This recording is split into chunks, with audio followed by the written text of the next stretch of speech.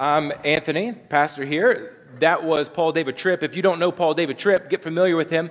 Fantastic writer, fantastic speaker, deep thinker, and he has been formative through things that I've read and listened to from him. And so check him out if you don't know him. You can get on his website. You can find him on YouTube, Facebook, all those normal places in social media land. I heard that come across my Facebook, or I saw it come across my Facebook feed this week. And when I heard it, it just kind of hit me right between the eyes. Because if I'm being honest, he was talking to me right there, because this year has been really hard. I don't know what it is. I don't know if it's because, we could chalk everything up to 2020, but that might be just a scapegoat. But this year has been just really weird. I don't feel like I've connected well. I know the story. I know Jesus. I know Bethlehem. I know the story. But again, if I'm being honest, it's been really hard this season. It could be lights. It's just been really hard. And so as I saw this, it was a prompt in my spirit. It just kind of hit me between the eyes and said, hey, pay attention, wake up, look at the manger. Don't look at the lights, don't look at everything around you, pay attention to the right thing. And so I feel like the Lord this week has just kind of been reorienting me back to the manger. He's going to be reorienting my life away from, I've been getting ready for Christmas, right? But I've been getting ready for the event of Christmas. I haven't been getting ready for Jesus, or even getting my family ready for Jesus. By this time of the season, we've gone through Advent guides and we've been really intentional. But just last night, we finally rounded week 2 of our Advent guide. We love the Lord in our house, but guys, it's just been really rough this season. And so I don't know, if this morning is just going to be for me and the Lord's going to speak to my heart as I stand up here, or if this is going to be for all of us, because I'm guessing that I'm probably not the only one that is maybe a little bit disconnected from the humanity of Jesus and the deity of Jesus and how significant him coming to earth was. I'm guessing that we could probably maybe all find ourselves in that space a little bit. So if you've come this morning, I'm going to throw this out there. If you've come expecting like a big bang, kind of a huge celebration, or if you've come this morning to be entertained, you might be a little bit disappointed, because all I want to do, my sole focus of our time this morning, is I just want to reorient myself back around the manger and back around Jesus. But my hope is in our time together that we reorient our own lives back around the manger. So if that's not what you came for this morning, you might be a little bit disappointed, but that's where we're going to go. In just a couple days, we're going to be stepping into Christmas. It's going to be Christmas Day, and I don't want us to miss the opportunity to just simply look at the manger and be mesmerized by what we see there, and mesmerized by the beauty of what Jesus incarnate does, or God incarnate through Jesus does for us. Because the reality is exactly what Paul David Tripp just talked about, is that Jesus stepped into life. He wrapped himself in flesh. He came to this earth so that he could free us and rescue us from the false hopes that we typically ornate our lives with, the things that we decorate our lives. He came to set us free from those things, the things that we say, these will satisfy me. He came to say, no, the only thing that will satisfy your heart's desire is me, is Jesus. And so he stepped into life to guide us into the true life that he came to prepare for us. And so if you would, go ahead and open up your Bibles. Meet me in Luke chapter 2. Okay, Luke chapter 2. I want to remind us, as we've talked about the last couple of weeks, that during this time that Luke is writing this section of Scripture, the world has been waiting for a Savior. For over 400 years, the world has been waiting. Israel's been waiting over the 400 years, and it's been quiet. They haven't heard anything up to this point from the Lord in a really, really long time. Actually, the whole entire world has been waiting for the Savior and the Rescuer and the Redeemer all the way back to Genesis chapter 3 when sin entered the world, when sin came in and crushed things. So the world has been waiting, but Israel's been waiting for the past 400 years. They want to hear the voice of God. They've been waiting for the Rescuer. There was a song that the Lord just kind of brought to my mind this week. It's by Chris Tomlin. It's This Is Our God. And the words have been resonating with me, and I've just kind of been ruminating over them. And I don't know if he wrote this to talk specifically to Israel's waiting, or if he wrote to specifically talk to our waiting. But there were some words in the song that kind of remind me of Israel's waiting in this. He says that the world is kind of in the space of, they're waiting for someone to be a refuge for the poor. A refuge for the poor. To bring shelter for those who are in the storm, to restore the wasted years, to bring peace to their madness, to bring comfort to their sadness. And that's exactly what Israel's going through right now. Like they're waiting for comfort. They're waiting for peace. They're waiting for their world that feels like it's been turned upside down to be turned right side up. They're waiting for a savior. They wanted somebody to relieve them from the oppression of the Roman Empire that's been pressing down and crushing them over the past 400 years. And so the question that lingered in their mind, it was in their soul, is in everybody's mind, was how can there be peace if he won't come? Like how can we feel relief from our oppressors if the one who's supposed to relieve us, the Messiah, if he won't actually come? God promised, but he's not yet here. We're in the same scenario. We're isolated, we're waiting, we're in pain, and yet he's still not here. Can you imagine the pain that Israel must have been feeling in this moment? I mean, I think we can, because I think to some degree we walk around in angst today, and we're waiting for some level of release, some level of a Savior to come and relieve right now. There's times where we walk around and we feel forgotten, or we feel like the Lord is not in the midst of what's going on, because we look around the world and things aren't as they should be. We look across the states and we look across the other countries and we see, man, like sex trafficking is still a thing. Like people are being sold and people are being abused, and we look at, that's not right. This is not how it should be. We look across our homes and we see broken homes and we see broken families, we see broken moms and dads and broken children. We say, this is not how it's supposed to be. And so we wait with angst. We look at, even like if we use 2020 as our layer, we look at everything that's going around and we say, this is not how it should be. And so we wait in our angst and we wait in our hope. You should be here. Where are you in this moment? Lord, come. End all of this. Take us home. And the emotional turmoil, when we feel forgotten, or when somebody feels left out, man, that's a tremendous feeling. And the temptation is, when you feel left out or you feel like you've been forgotten, the temptation is to begin to fill your life with things to fill the desires of your heart. If he's not coming like he said he is, if the hope that the world isn't yet in my life, if he's not yet shown up, then we, in our waiting, we begin to fill up our life and decorate it with all kinds of things that add false hope. It's what Paul David Tripp was talking about. But yeah, here's the thing. Only the Savior is ever going to be able to relieve us of our disappointment. Only the Savior is ever going to be able to give us what we're waiting for. He's the only one that can really fill the heart's desire that he has placed inside of us. Scripture says that he has put eternity in our hearts, and only he can add the satisfaction of waiting while we wait for eternity. You're never going to find a bottle that's big enough. You're never going to find a drug that's strong enough. You're never going to find a relationship that's going to last long enough.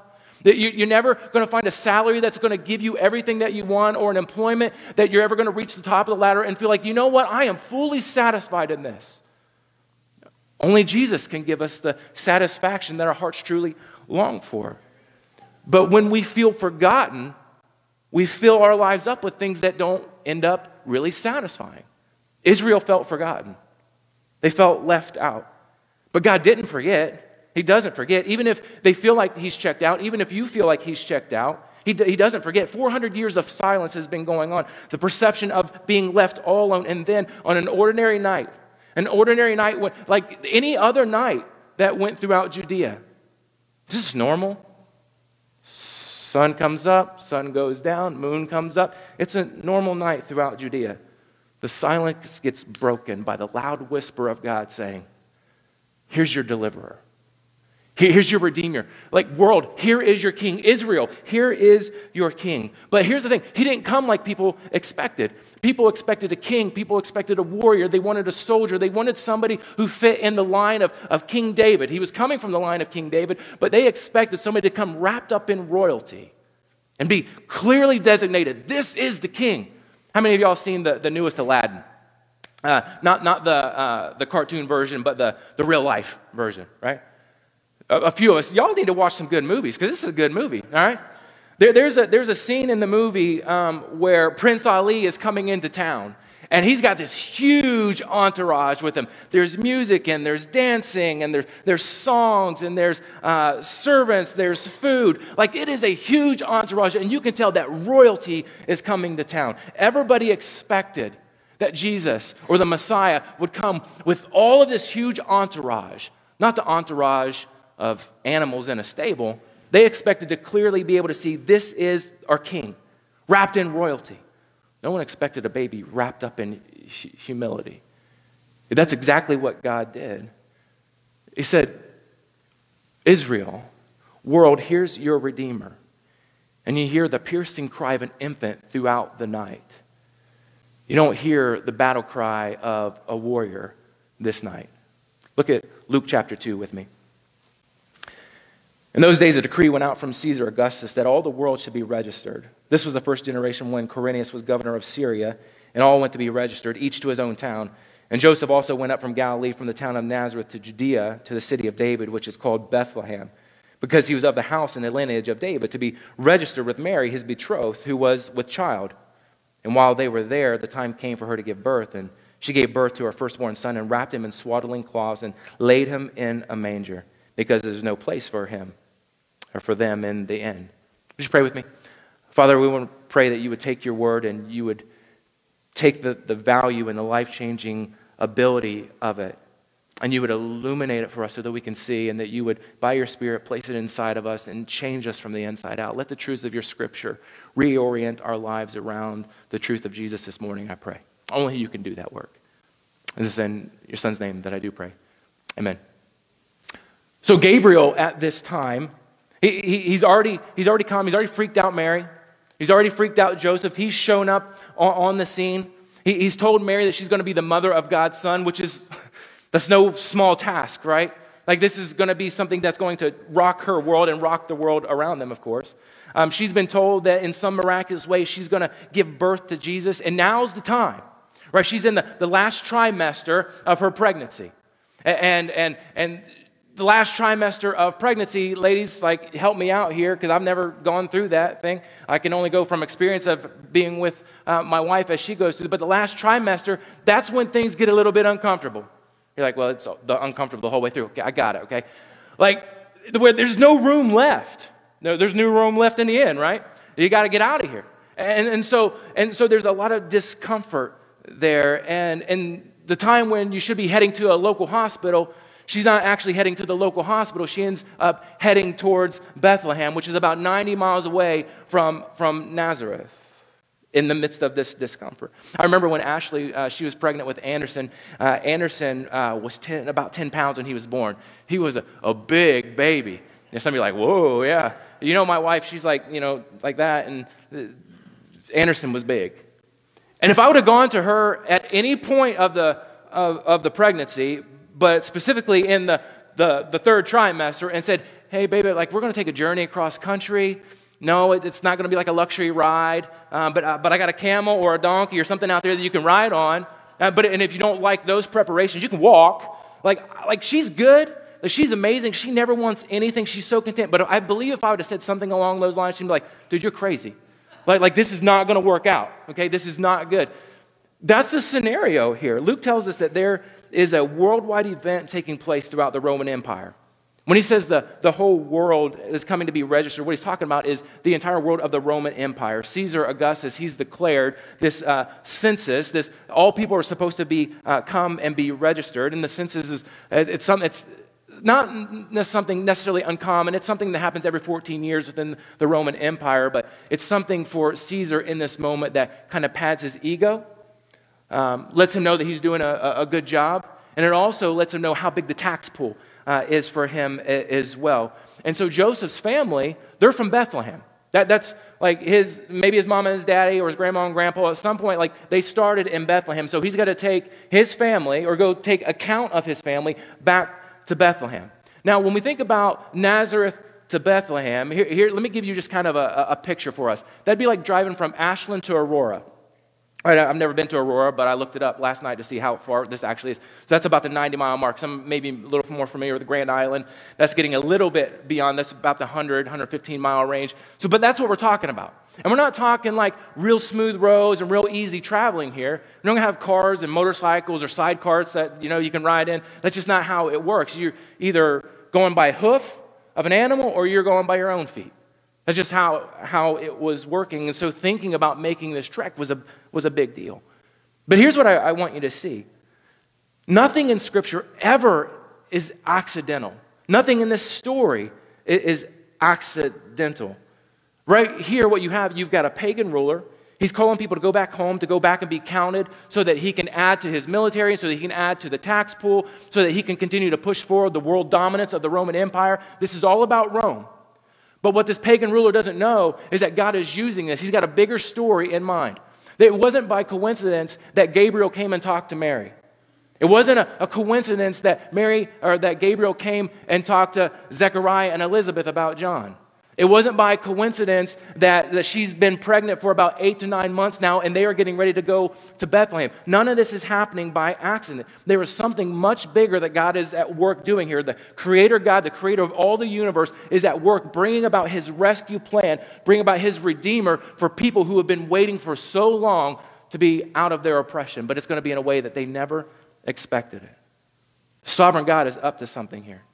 The Apostle Paul says in Galatians chapter 4, that just the right time, or when the fullness of God had come, meaning that when everything was just in the right place, when people were in the right place, when towns were connected, when roads were built from town to town and from city to city, when everything was just as it should be, God's sovereignty said, this is the right time to send my Son. So when the fullness of time had come, God sent forth a Son, born of a woman, born under the law, to redeem those who were under law, so that we might receive adoption as sons. This was no accident that Jesus was coming exactly when He said, or when God said He was coming. Listen to the prophecy in Micah chapter 5, what Micah had to say. But you, O Bethlehem Ephrathah, who are too little to be among the clans of Judah, from you shall come forth for me one who is to be ruler in Israel, whose coming forth is from old, from ancient of days. Nothing here is happening by accident. It was prophecy that the Messiah would come from Bethlehem. And so what's happening here, Joseph and Mary, they're heading back to Bethlehem by God's design because this is the place that the Redeemer was to be born. And so Joseph takes Mary on this 90-mile trek from Nazareth to Bethlehem, from Ashland to Aurora, okay?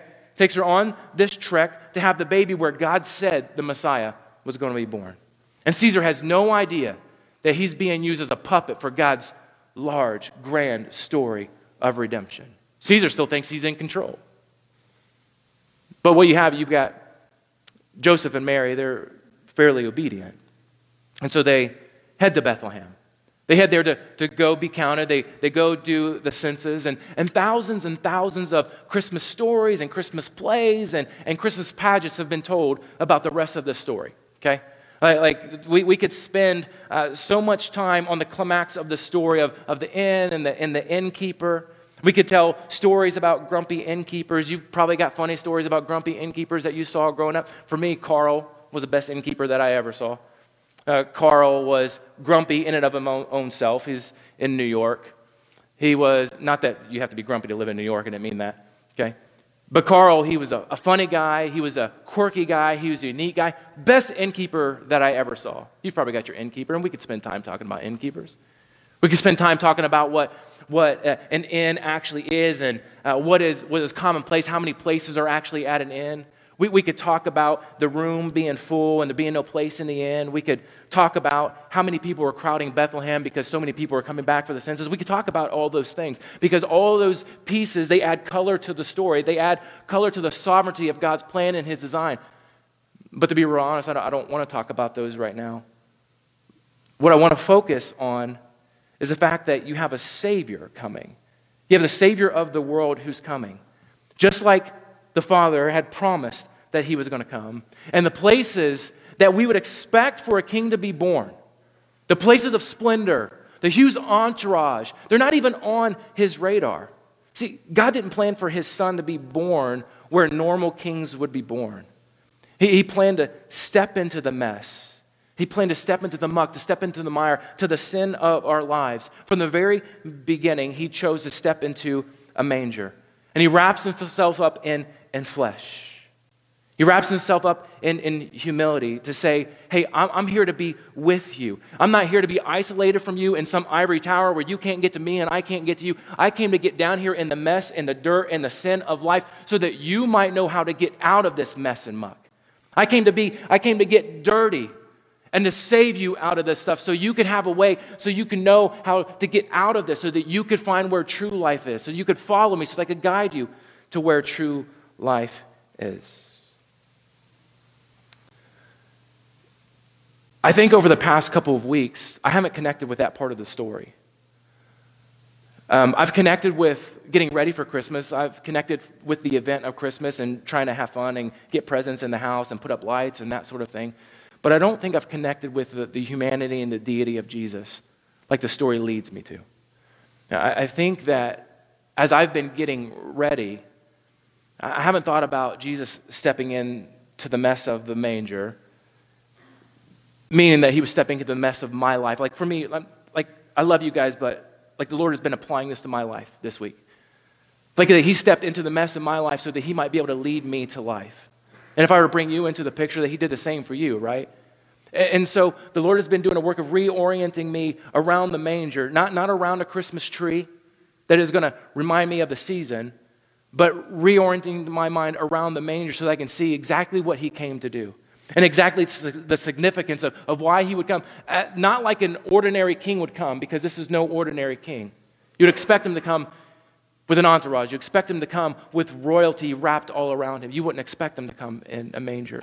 But to do the work of cleaning up his people for salvation, like to do the work of going to a cross, he didn't need doors and windows. He didn't need a kingdom that we would expect. All he needed was to be born into the mess, be born into our mess. Look at verse 6 and 7 here with me again. I don't know if this is the place you would have expected Jesus to be born, but it definitely wasn't the place that I would have expected. And while they were there, the time came for her to give birth, and she gave birth to her firstborn son and wrapped him in swaddling cloths and laid him in a manger. Do you guys know what a manger is? Like a manger is, it's a food trough. It's a feeding trough, whether it be a wooden feeding trough or it be a stone-cut feeding trough. It's where the animals come to eat. Snotty noses, slobber all over the place. It's where the animals come to eat. Slop gets thrown into them. They certainly weren't clean. They were pretty dirty. It certainly wasn't the place that a king should be born. Certainly not a place that you should lay a newborn baby. Definitely not a place where a king should be born. But this was no ordinary king. A king like this is the King of heaven. A king like this is the one who left his perfect home sitting next to the Father. He put on flesh. He became helpless. He became fragile. He put on flesh. He became Emmanuel. He became God with us. And he chose the selected place of birth to be down in the smelly, dirty stable with all the animals. Chickens running around. Cows running around, stinking up the place. Goats and sheep running around, stinking up the place. His bed was a feed trough. Not a king-size luxury bed. I want you to try to picture Mary on that night like she had Jesus, right? Like she knows what's been going on inside of her. And she's out in a stable, whatever that looks like. If it's a stone stable, if it's a wood stable, that's not the point. She was out with the animals.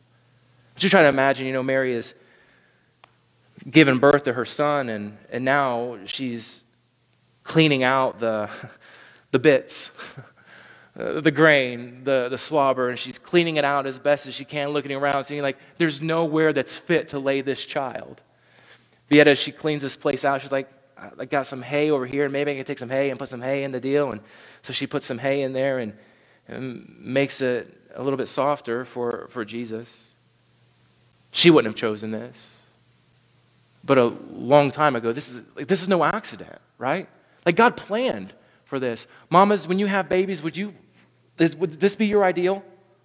Would it be your ideal taking your newborn baby? Like you don't want to break him, you don't want to get him dirty and to put him down into the manger. This was God's plan. Everything that happened that night, everything that happened months before, everything that happened all the way back to the garden from Genesis chapter 3 when sin entered into the world, this was God's plan. And this is why this is important. Jesus was saying from the very beginning of his earthly life that I'm not worried about fame. I'm not worried. Like you can keep the fame. I'm here to rescue you here. I'm not here for the fame. I'm not here for the show. I'm here for the rescue. I stepped into your life so that you might have life. Jesus came to guide us to where true life is, and he did it through a manger. And so I don't know if you guys are struggling with connecting with Christmas at all this year, but if you're looking around and all you see is the lights, if you're looking around and all you see are the trees and the ornate decorations and trying to make your scenario just really feel really good, but you haven't yet looked into the manger, you're feeling a little bit disconnected, and you're like, I just don't know what's going on, or you feel a little bit disappointed, or you feel like, I don't know where God is this season, I don't know where hope is right now. I'm going to invite you to look into the manger. And you're not just looking at a manger, but you're looking to see where the hope that we have because Jesus came and the way that he came. I feel like as the Lord has just kind of been working this into me this week, that he's just been reorienting my life around the manger. And what's happened is as I look there and I see the face of Jesus, like there's a worship that's beginning to develop inside of me that hasn't been here over the past couple of weeks. Like there's worship is beginning, like awe is starting to pick back up. I'm about to start crying.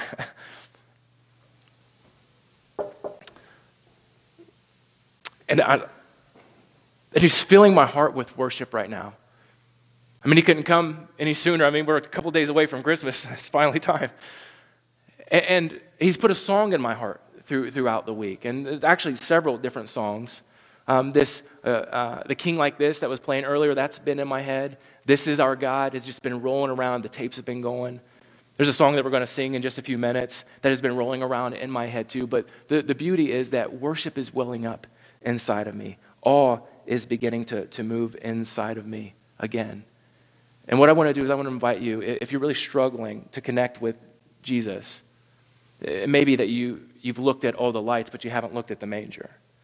You looked at all the trappings of Christmas, and you've gotten ready for the event, but maybe you haven't gotten ready for Jesus this year. Right after this birth takes place, what happens is the sky just lights up, right? We know the story. The sky, you've got some shepherds who are out in the field, and they're keeping watch over their flock, and an angel appears in the sky and comes with some great news, and then a whole host of angels show up. And what's significant about this is that the Savior was being announced not to kings, not to politicians, not to nobles. He wasn't being announced to all those prominent people that you would think that the birth of the Savior would be announced to, all those who might have been waiting. But he comes to the shepherds, the ostracized, those who are outside the city, those who have been pushed outside of there, who aren't either allowed to go in or don't feel welcomed into the city. And that's who he shows up to. And if we were there, that would have been us. Like we would have been out there on the side of the hill, and it was those who he came to save. We would have been sitting out there with him. And so you've got these angels in the sky, and here's how the story ends. And the angel said to him, "Fear not, for behold, I bring you good news of great joy that will be for all the people. For unto you is born this day in the city of David a Savior who is Christ the Lord. And this will be a sign for you. You'll find a baby wrapped in swaddling cloths and lying in a manger."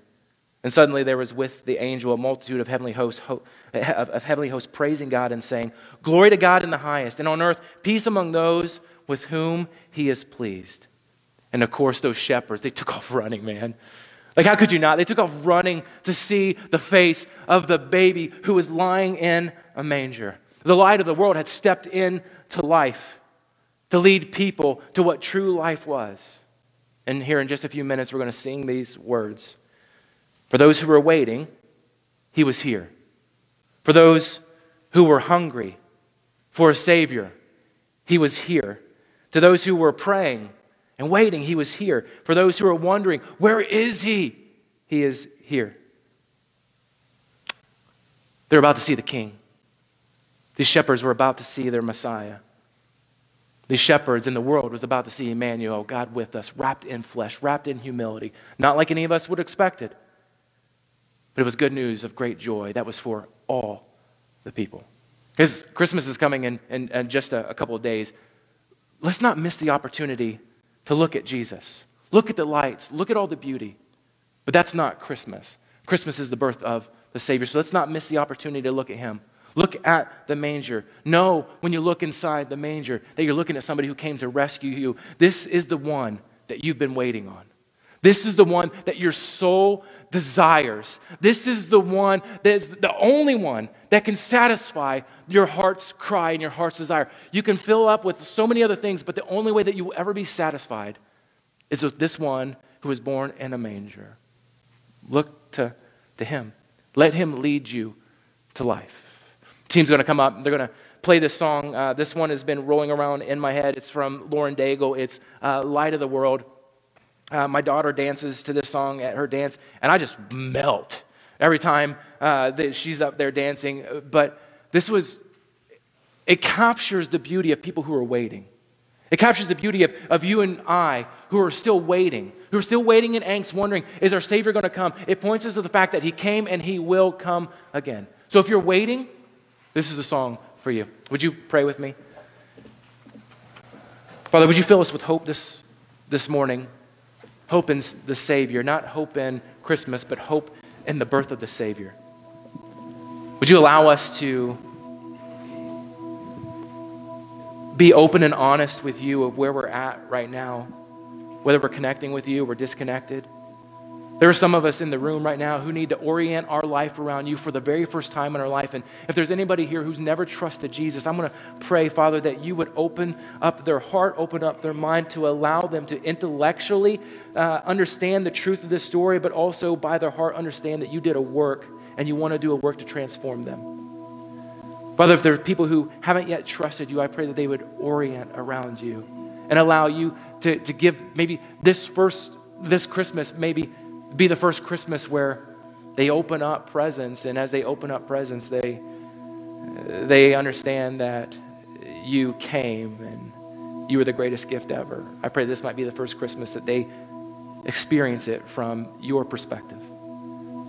And for us who are just trying to figure out how to reorient our lives around the manger, Father, I pray that we would get just serious with you this week and say, Lord, I haven't connected with you, so help me to connect. Fill my heart with worship. Fill my heart with awe. Put a song in my heart so that I might worship you freely. Lord, lead us to where life is, and it's through Jesus who satisfies. We pray in Jesus' name. Amen.